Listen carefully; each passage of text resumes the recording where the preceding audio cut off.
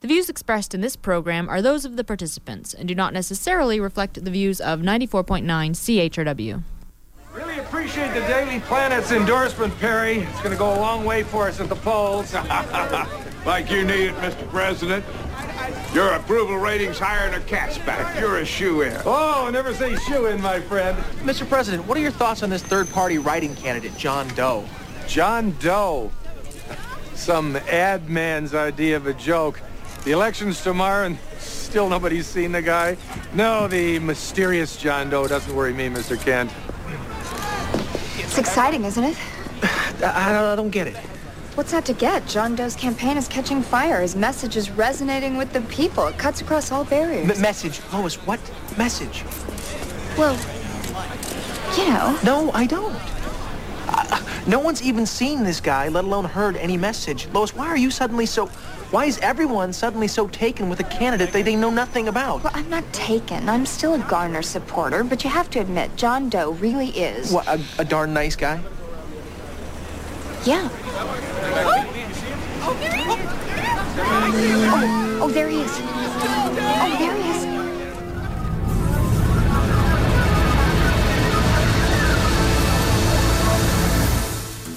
Good morning, London. It's Thursday, October 15, 2009. I'm Bob Metz. I'm Robert Vaughn. And this is Just Right on CHRW 94.9 FM. Where we will be with you from now till noon. No, not right wing. Just right. Fade into color and color into black and white. Under the bedclothes, everything will be alright. And welcome to the show today, where the number to call is 519-661-3600 if you want to join in on our open line conversation. Today's subjects, we're going to be talking about polling in general, energy in specific, local cases and politics, and basically a whole bunch of local issues in terms of what the top issues are here in London, Ontario. And joining myself and Robert Vaughn in the studio today is Dr. Kimball Ainsley, president of Nordex Research. Good morning, Kim. How are you? How are you today? Nice to see you. Yeah, and actually we met at a tax protest again a couple of weeks ago, if I recall, all three of us. That's right, but I was in the deep background on that, Robert. Well, I thought I was too until I got up and said a few words there about what was going on locally. But it seems to be part of an issue that speaks to some of the things that you have been talking about in the media. Now, most Londoners would know you from basically Nordex Research, from a lot of the polls that show up in the papers on elections, on public issues of various sorts. And I thought what we'd do today, given, by the way, this wonderful memo you sent is probably the best a guest has ever supplied us with in terms of areas we can cover. So what I thought we'd do, we'd start off with the local stuff and local politics, if that's good with you guys. And then I'm happy to join. And then we'll switch to energy later on, and at the end we'll talk about I've got a couple of philosophical issues with polling in general that might be of interest. But so off the top, what are the top issues in London? I mean, you do the polls. Who conducts them? Who pays for these things? And how do they arrive at these particular conclusions? Well, in terms of who pays, I guess the best answer is clients pay. For a long time, we actually used to have a business group in town that was terribly interested in local issues. And so they would ask me to, on a near quarterly basis, go into the field and find out what Londoners were thinking, because they had a concern and they had a stake. But frankly, by far the majority of individuals soliciting are incumbent politicians and potential incumbents, that is, candidates for office. And frankly, we've already started to put our toe in the water for the elections next year, and so the municipal elections you're referring to. These campaigns start early and earlier.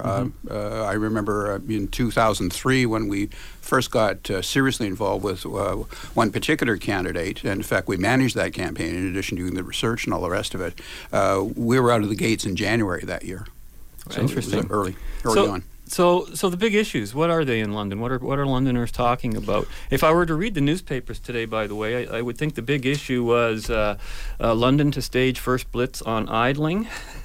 And I see London's really well managed, according to the Londoner here. What made London one of the best-run cities you see in the Londoner? And well, that's what the local elites like to talk about, and I guess I've been hammering my head against the wall for quite some time, along with many of these clients, because the top issues, to tell you the truth, are really quite stable. People are concerned right on the top with economic growth and jobs, and particularly now during this recession.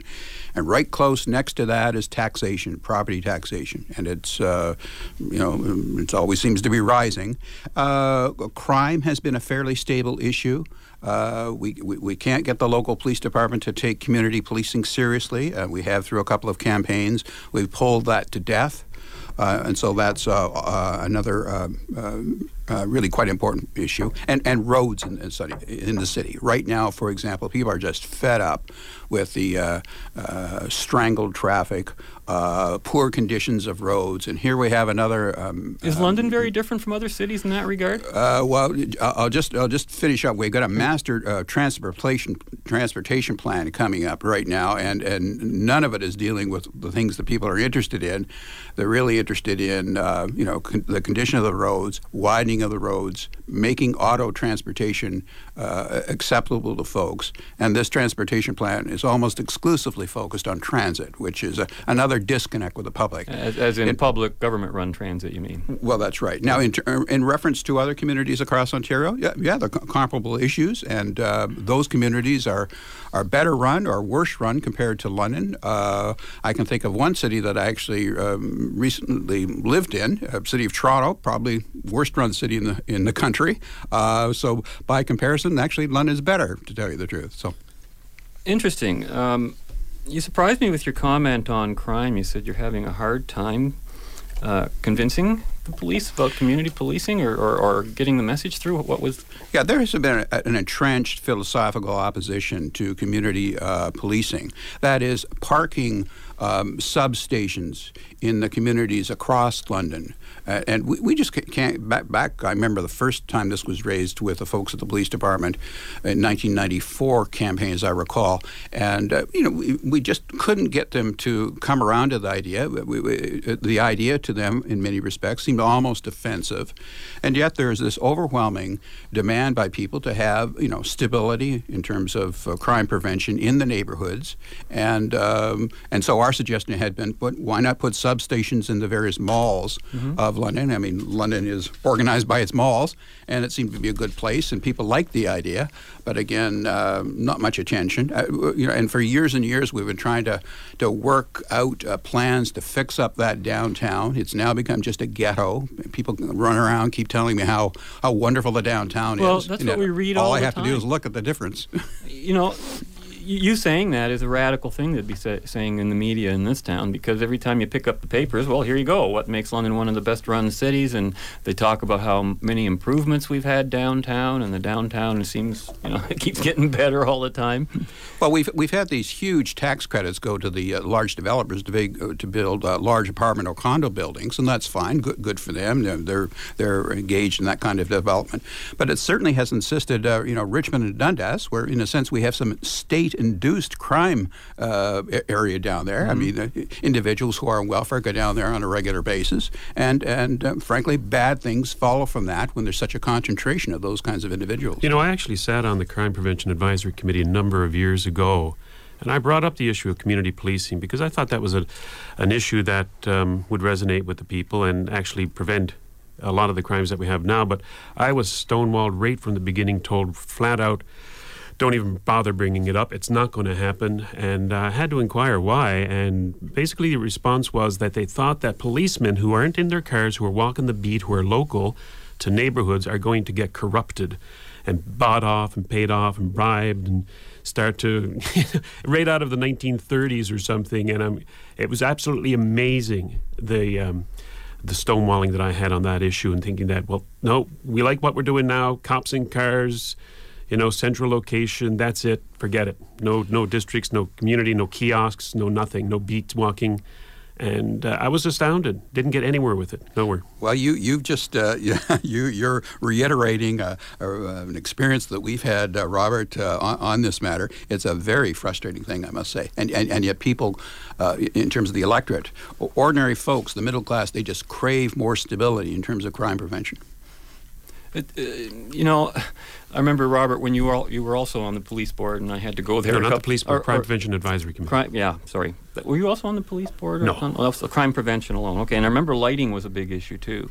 Oh, yes, at the time. Yeah. And there was a great resistance to even that. And I couldn't understand it, you know, like, what are they concentrating on? Where is the money going? What do they think the priorities are? Well, you know, I like to tell the tale sometimes in my darker moments. I watch a police car go down the street and I say, well, there's $250,000 there and, you know, 2 policemen in a car. They're a very expensive operation in this city. And yet an awful lot of the public, just not us who are sort of voice these concerns from time to time, the public is very concerned that they're not getting a proper service on this. And frankly, this is not a money problem, gentlemen. This is an organization of police problem. The Americans have figured it out a long time ago. I'm not sure why we can't. Interesting. Now, boy, time's flying. Taxation. You know, I keep being told, you know, by folks like yourself, and it's my own belief as well, that taxes are like a number 1 or number 2 issue among people. Yet when you go out there and you talk about taxes in general, in my own experience, I've been involved with a lot of anti-tax groups, including Hold All London Taxes, London Middlesex Taxpayers Coalition, groups like even now the Forest City Institute. Taxpayers have become kind of cynical about any political promises to even suggest lowering taxes. I don't think they even take any such candidates seriously anymore. And they've been lied to so long that, and I agree that it's an issue with them because they hate paying them. It hurts, you know. But they don't really come to the fore and come out and support the lower tax candidates as much as you should. You know, I'm surprised everyone's not right behind Paul Van Meerbergen, like full steam. On the other hand, Paul got elected in 2006, but with a 70% plurality. Which is pretty strong. That's amazing. That's truly amazing. That's the heart of what I sometimes describe as state-financed middle-class territory in London. Lots of teachers, lots of police officers, and others who receive government salaries, and yet Paul gets elected. So I guess I don't buy the argument. Here are the 3 options that we have raised with Londoners over the course of the last decade or more. Do you want a tax cut? I mean, obviously that's part of the mix. Do you want a tax freeze, or frankly, do you want a tax increase to pay for more services? The most recent question we asked was, should that be a 5% increase, a 5% cut, or a tax freeze? And on this round, just frankly, a few weeks ago, 71% said they wanted a freeze, 12% said they wanted an increase, bless their hearts, 9% wanted a tax cut, and the rest are none of the above or don't know. Now, that compares, by the way, to previous years. I find even that very surprising, but finish your point, and then I'll get to my question. The folks who want a tax freeze now is up 10 points from 2006. So more people are, and we're now saying to these folks, it's a tax freeze, by the way, with some cuts. You can't have a tax freeze just because the way it works out technically in budgets without some cuts. And by the way, the 5% cut involves major cuts to the budget. And so we had the individuals who decided to go with that. For example, in 2006, let me go back to, don't have it right in front of me. Well, but anyway, it's overall, the approach to this has been stable. The tax-freeze approach has always been acceptable. And here's the kicker, Robert. Okay. Folks accept the idea of fewer services. So the old saw by politicians that you can't cut because people will demand the same services or want more services, that's just not so. And here's the list. They want fewer recreational services. They want fewer library services and buildings. So big box recreational buildings are no longer wanted. Even splash pads they don't want. And here's another thing that was fascinating. They don't want, frankly, large community grants by the city. So these grants, for example, are recently being discussed to the Goodwill or to the Orchestra London or Theatre London and all of these. They are not fussy on those grants at all. Well, Kim, do you remember, was it Proposition 13 back in California many years ago, where the residents said that they didn't want an increase in their property taxes, and probably with the mind of what you're saying, that they're going to cut all the trim the fat. But what they ended up doing once they won that Proposition 13 was they stopped fixing the roads, they stopped fixing the sewers and the waters, they stopped spending the money on the essential services to punish the public for actually daring to suggest that we don't raise their taxes. In fact, they've done it here, Robert. Not surprised. For years, up to just 2 years ago, we were punished by not having sufficient road improvement funding. And London's roads, for a good solid 5 years, just went downhill. We're now into a stage of much greater improvement, much more money going that way. Last year was the highest financing of road improvements that we've seen yet, and hopefully that will continue. But the same tricks are tried here. But the interesting thing is that folks, that is the electorate, are perfectly willing to see certain set of services cut. Now, they're not going to be police services or fire services, and it's not going to be snow plowing and that kind of thing, or roads, but it is going to be these other things, what we call the social spending that goes on in the city, which, by the way, is up now to 40% of spending on the budget. That's just amazing. Listen, we're going to have to take a quick break here, and I want to find out more about this transportation plan issue, and then a little bit more about citizen action going on in the city. This clip coming up, by the way, both of them are from different episodes of the British comedy, Yes, Prime Minister. And, of course, it's a show almost about government, really. And here they're talking about the transportation plan and some of the political baggage that comes along with anyone trying to form a transportation plan. Then on the other side, they'll be talking about citizen action, and we'll bring that to our own local community as we return after this.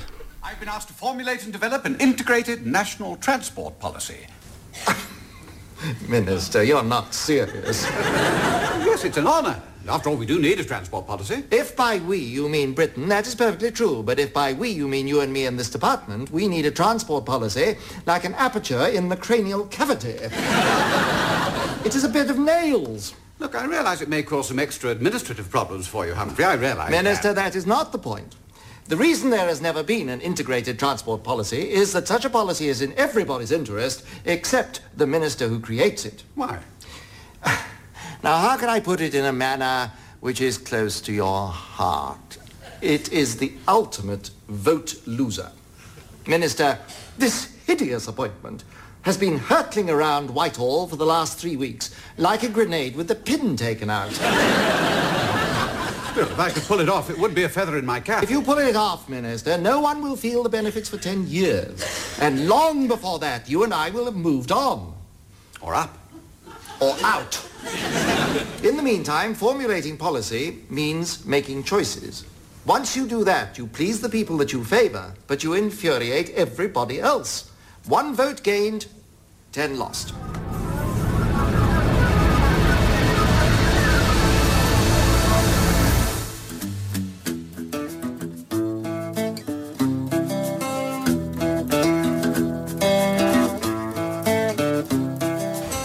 Dorothy, come in.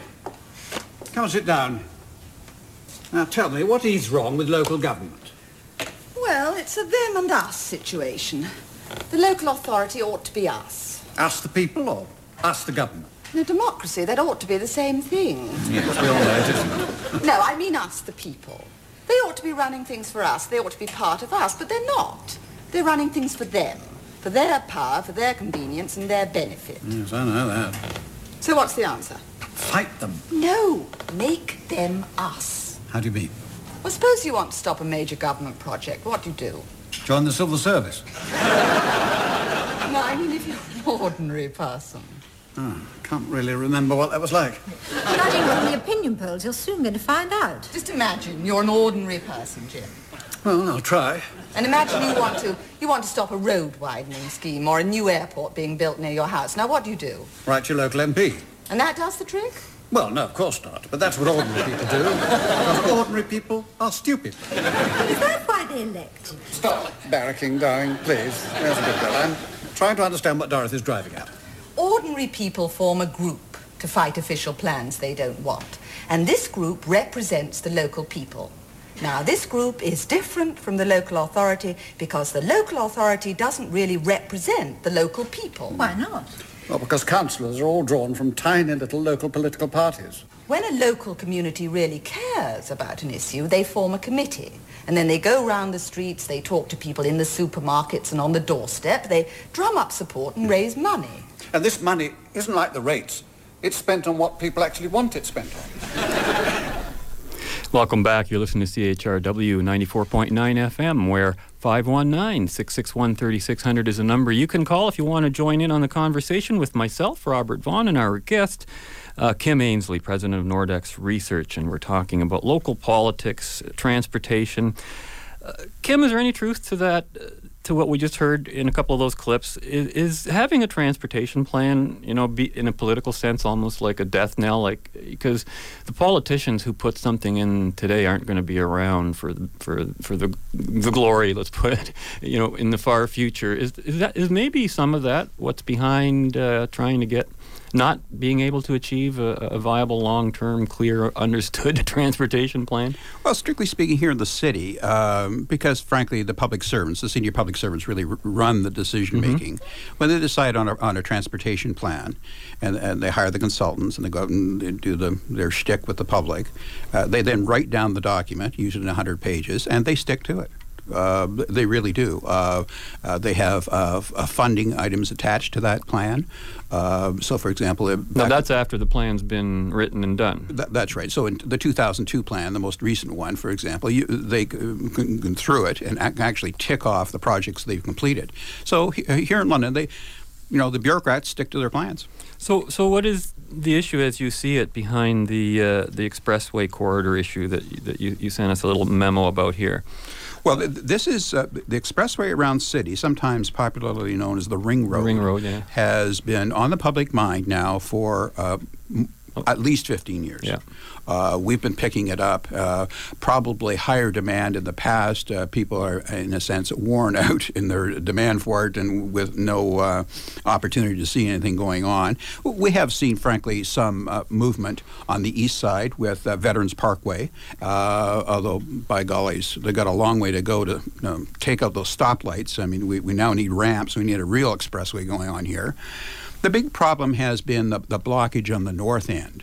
We had a corridor established, for example, along Sunningdale Road up to about 1995, and that through machinations on city council and interest that had to be served got wiped out. So, for example, we now have altogether too much residential up there in order to have a corridor. So now where are we going to put the northern corridor of the It can't be just stretched further out from the residential?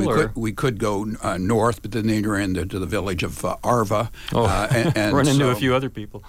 You could put it in between, but somehow somebody's got to decide on a corridor, and then of course on the western side it's pretty easy. Westbourne Drive or whatever that West little road Elbourne. is. Sure, whatever it's called. That could be the on the west side, and the idea is you'd link up with the 402. Right. So in effect, you're linking the 401. Is this to the actually 402. going ahead? Is this thing a sort of, if not totally clear, a done deal? None. It's Nothing. Dead as a doornail. It was much more alive a few years ago. I must say that the Gateway project out of the airport has enlivened some discussion about 400 series roads and expressways and what have you.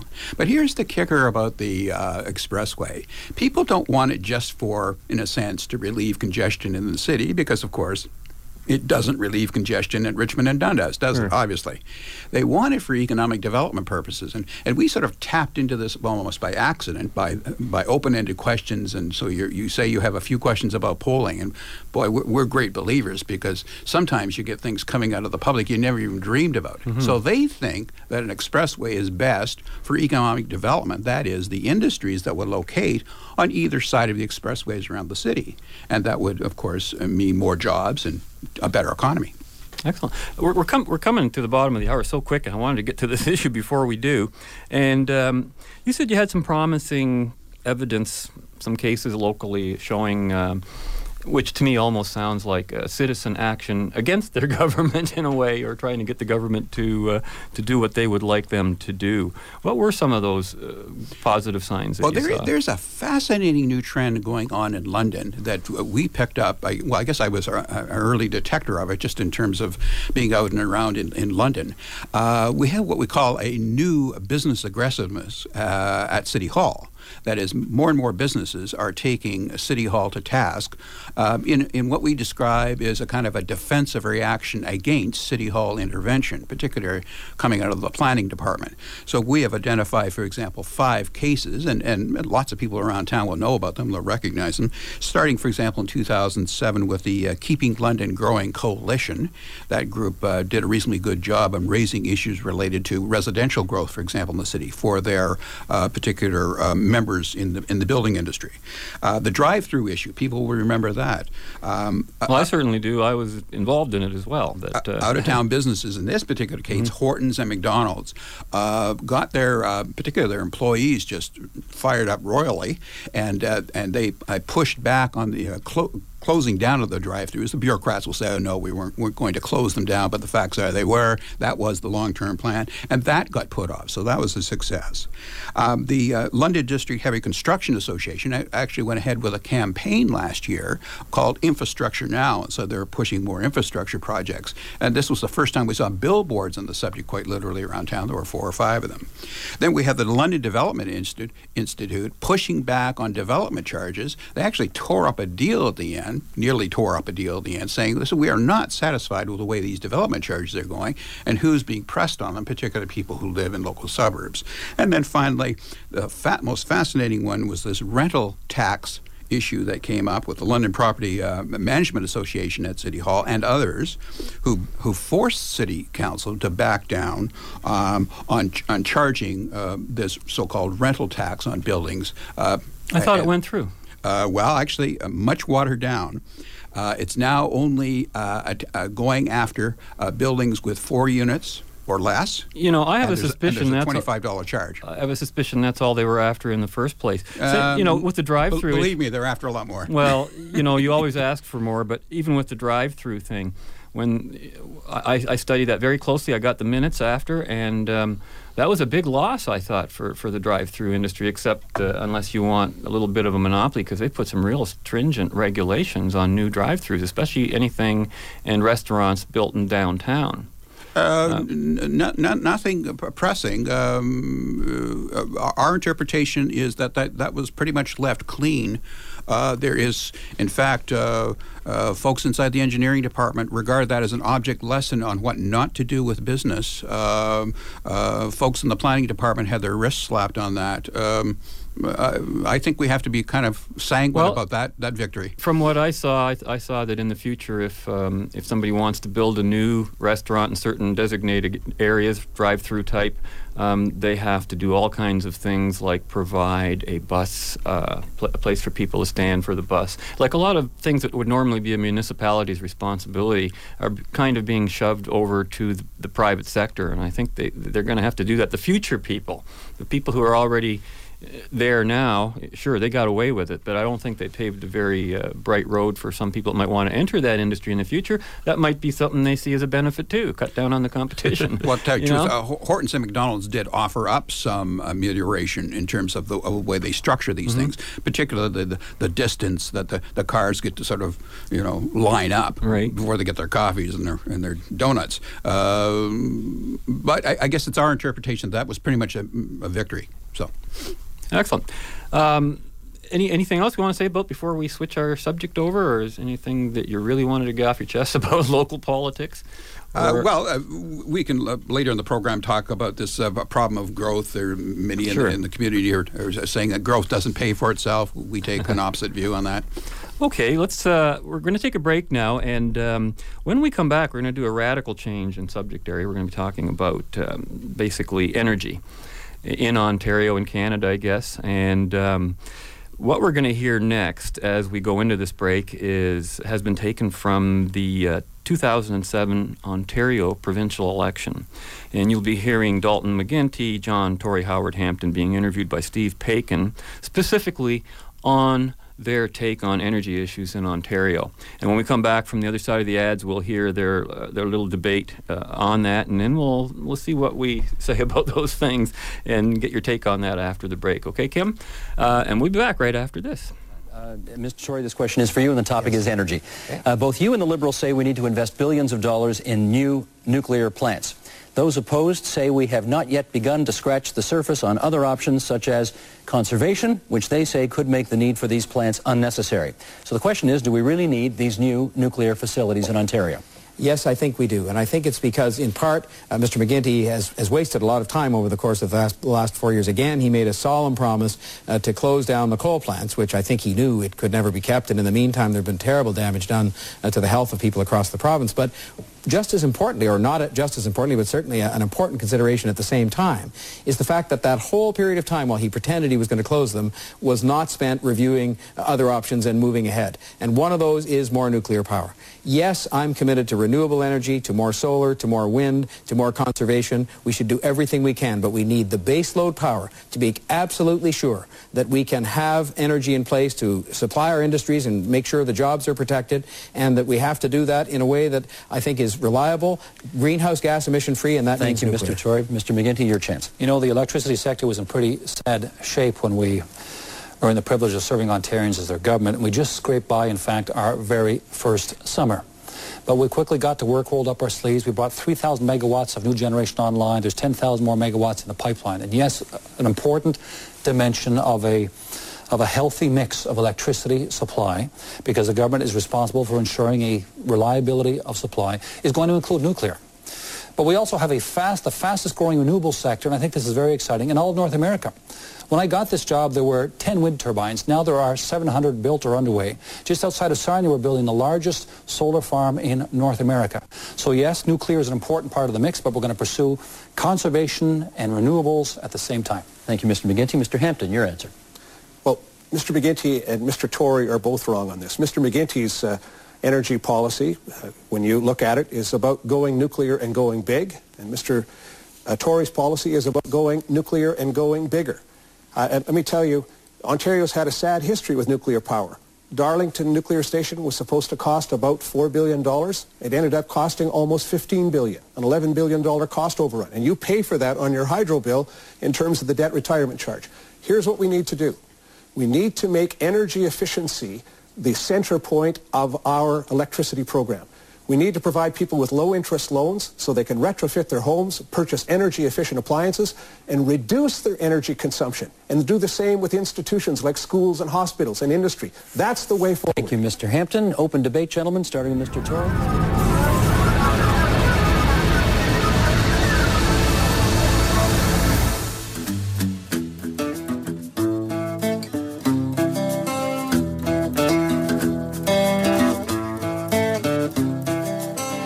Starting with Mr. Tory, 3.5 minutes. Well, I just really think we should come back to the fact that you spent 4 years during which you really didn't address these issues because you were so busy not wanting to explain why you weren't going to keep your word on closing the coal plants. You said you were going to close those coal plants, and I quote, come hell or high water. That's what you said, come hell or high water.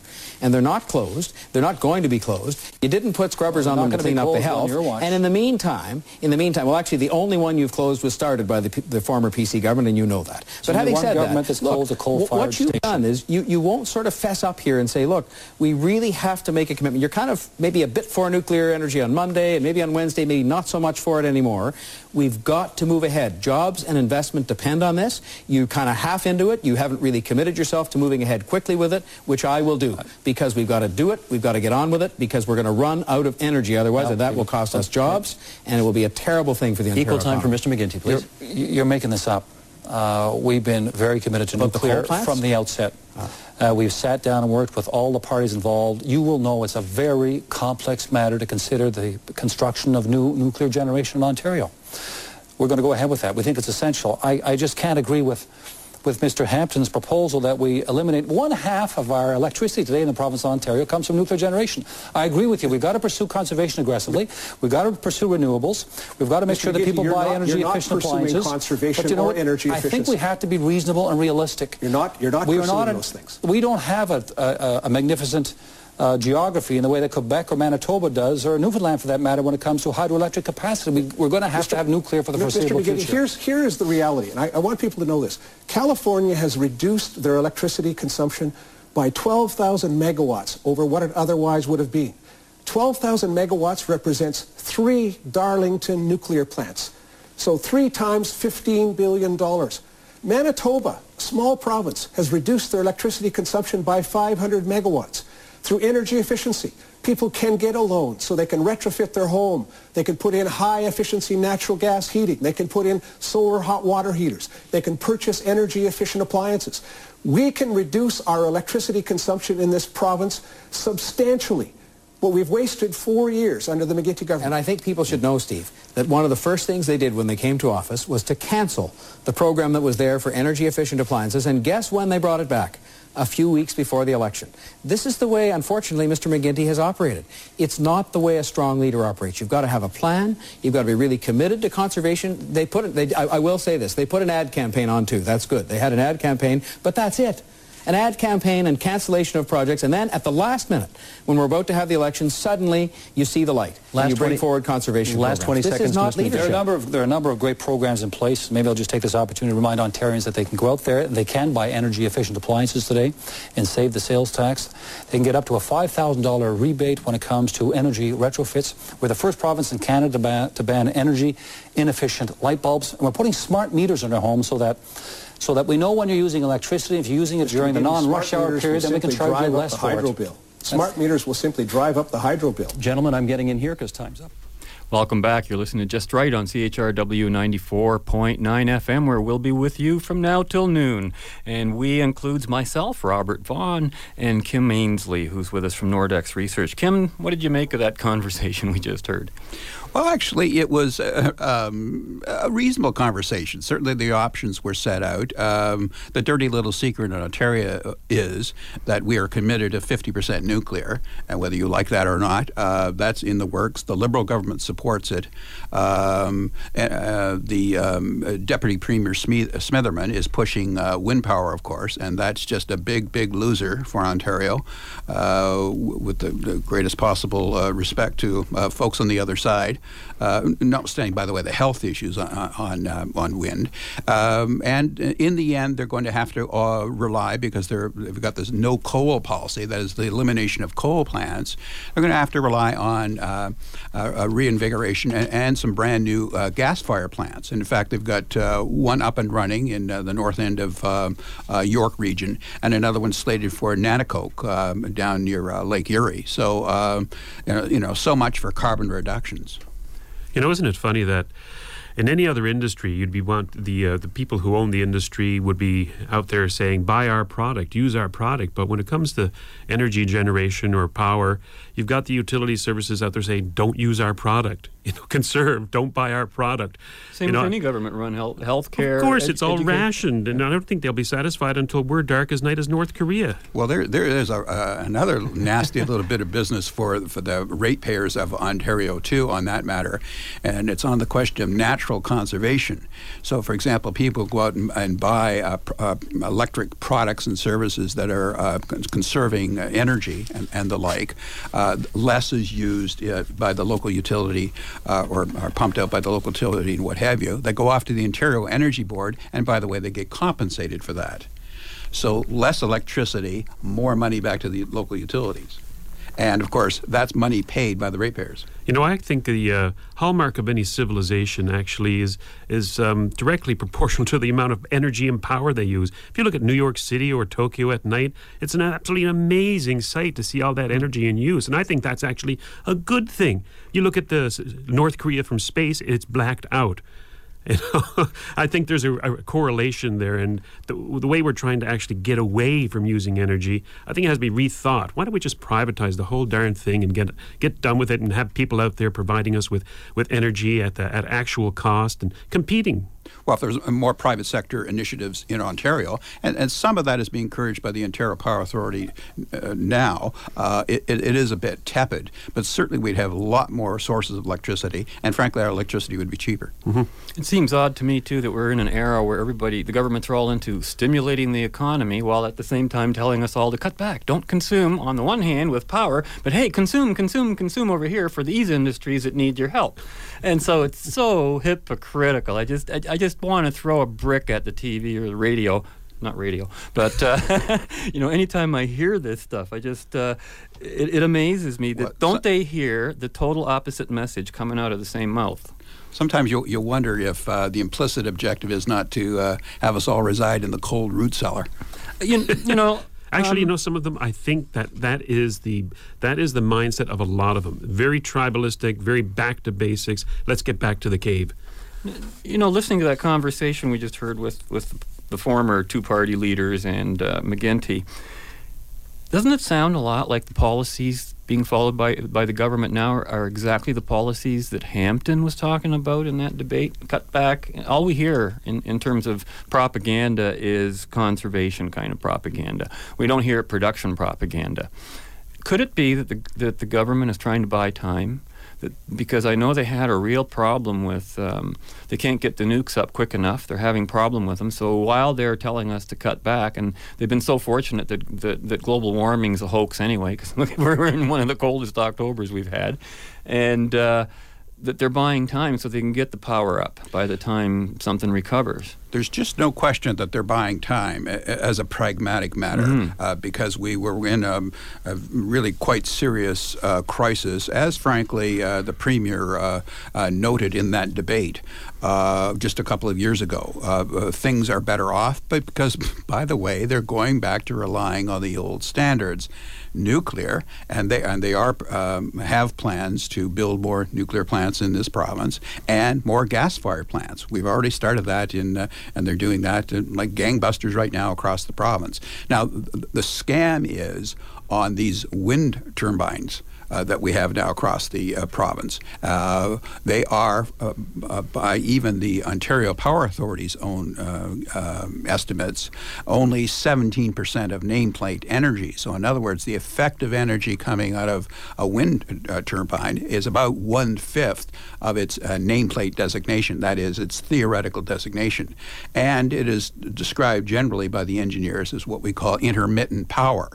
So it's not base power, it's not like nuclear, it's not peak power, for example, like coal. It's intermittent power. It comes and goes. You can't control it, and it is uncontrollable. Is wind power, does it go straight into the grid, or doesn't it not go into some battery storage system of some sort at first? Or I'm not even sure how that works. When we have sufficient online, it will go onto the grid. A lot of wind power, though, currently is what we call distributed generation, where quite literally it goes to some local consuming unit. So, for example, the wind farm or the wind turbine itself is within a mile or two, maybe 5 miles, and then the place where it actually consumes the electricity is within that radius. So it's not going into the grid to be shipped off to the GTA, for example. Now, but nuclear, you look at the other side. One can see the advantages of it. Isn't it, though, in the hands of government, a fiscal disaster? I mean, it took Howard Hampton to point out that they had a $4 billion budget and it overran to $15 billion. Well, actually, isn't that what we're going to be looking at with nuclear all along the way? You're absolutely right. A fellow that preceded me, where I used to do some work at the Energy Probe in Toronto, a fellow named Tom Adams. Tom Adams was our first guest on the show here. That's right. You had mentioned that to me earlier. And Tom quite astutely pointed out that the big problem with nuclear wasn't necessarily the waste, although that's a huge problem, but rather the cost. They're just hugely expensive. And of course, frankly, nuclear darn near bankrupted this province at one point. And of course, that was the crisis that emerged during the Harris period. We're still paying for it if you look at your hydro bill. That's exactly right.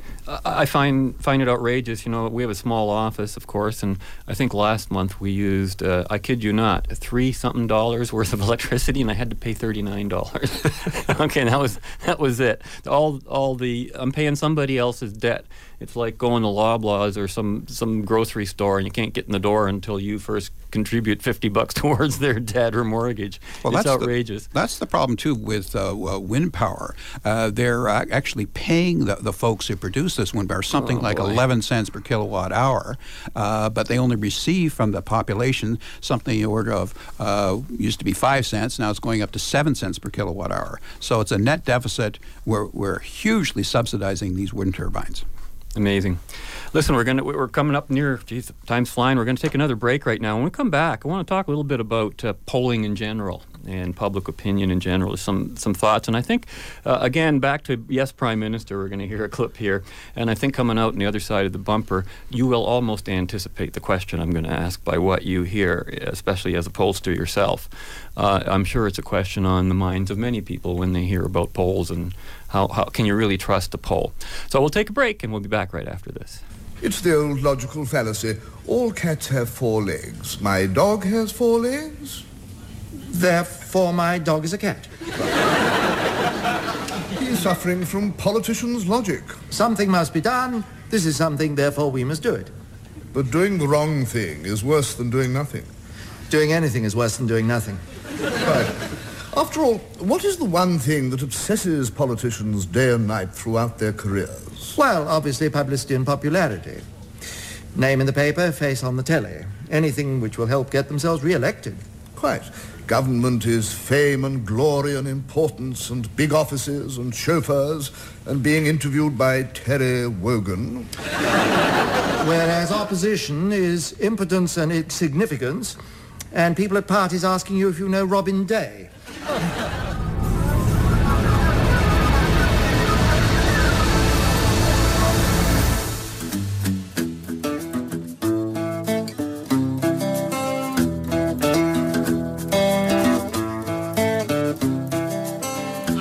Say something new and radical in the broadcast. What, that silly grand design? Bernard, that was precisely what you had to avoid.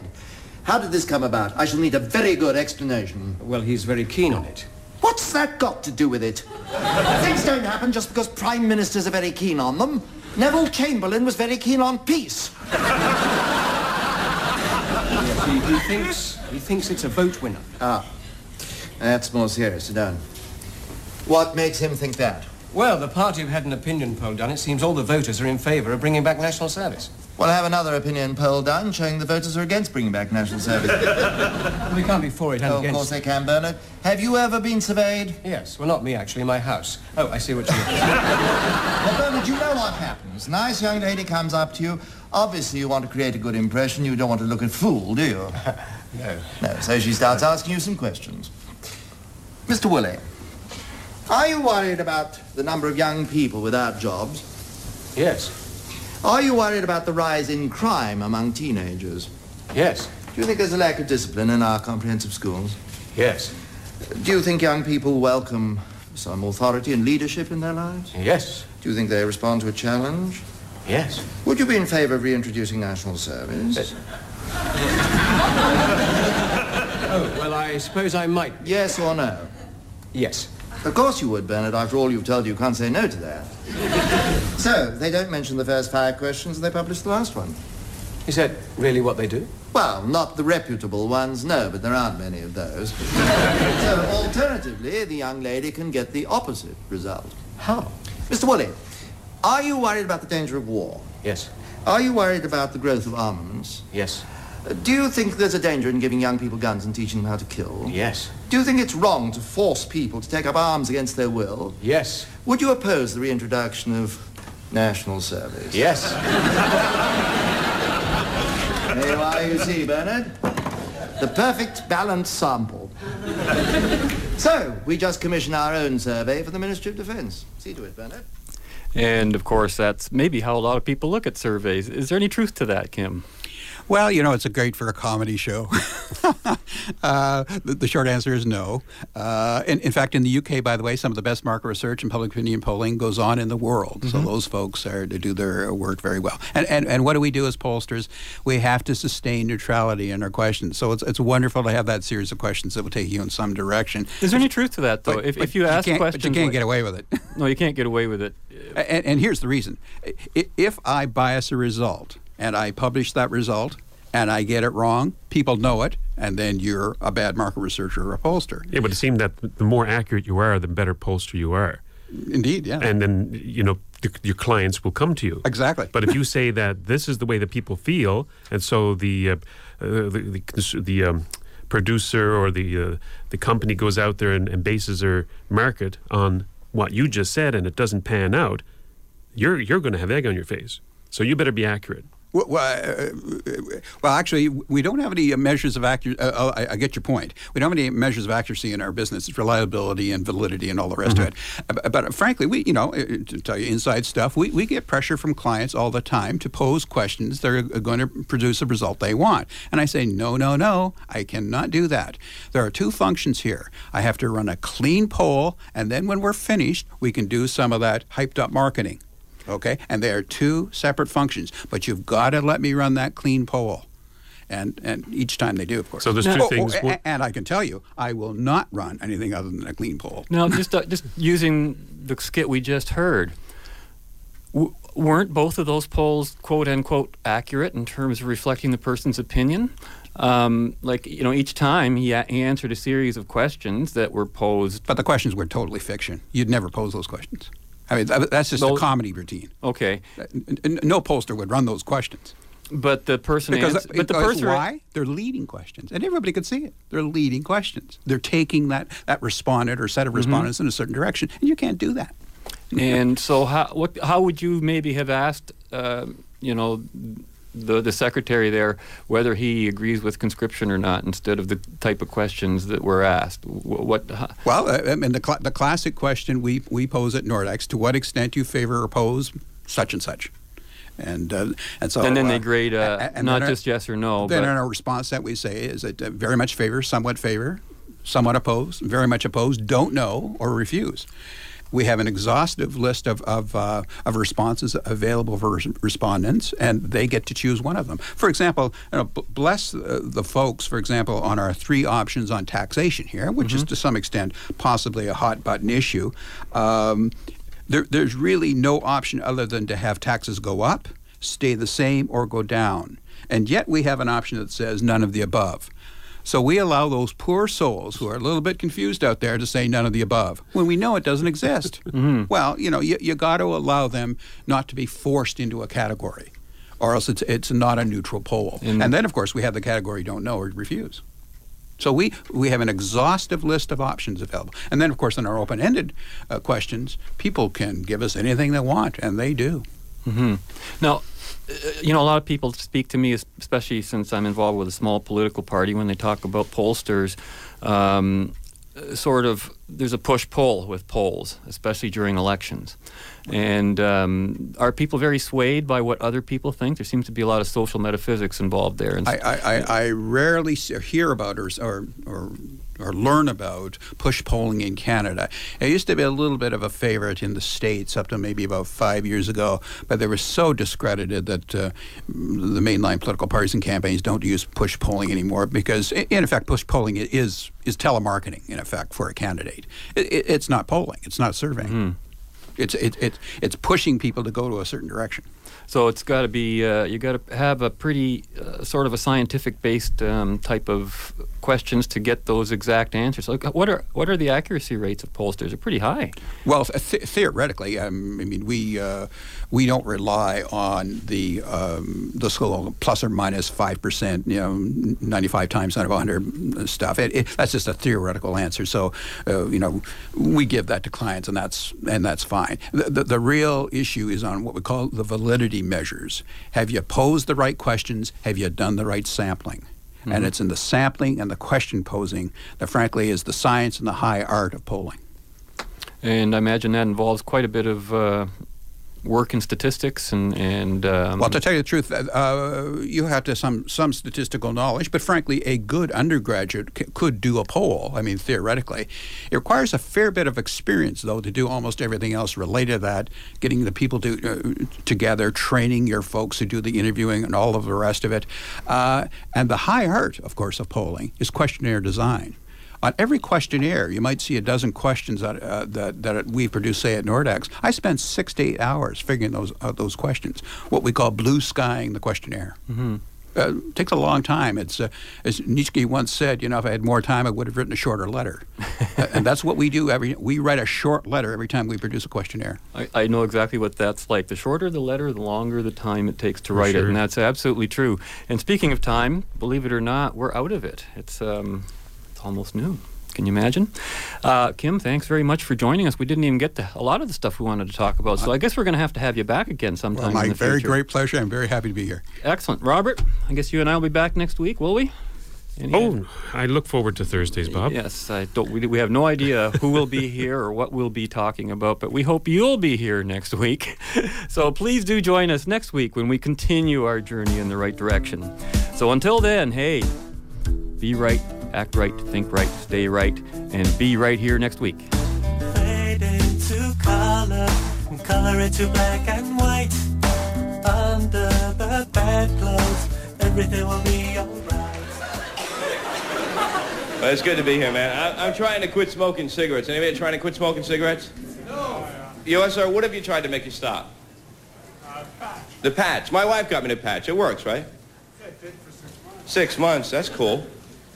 Yeah, my wife got me the patch. It actually works, but it's so hard to drive with one eye. But it does work for you.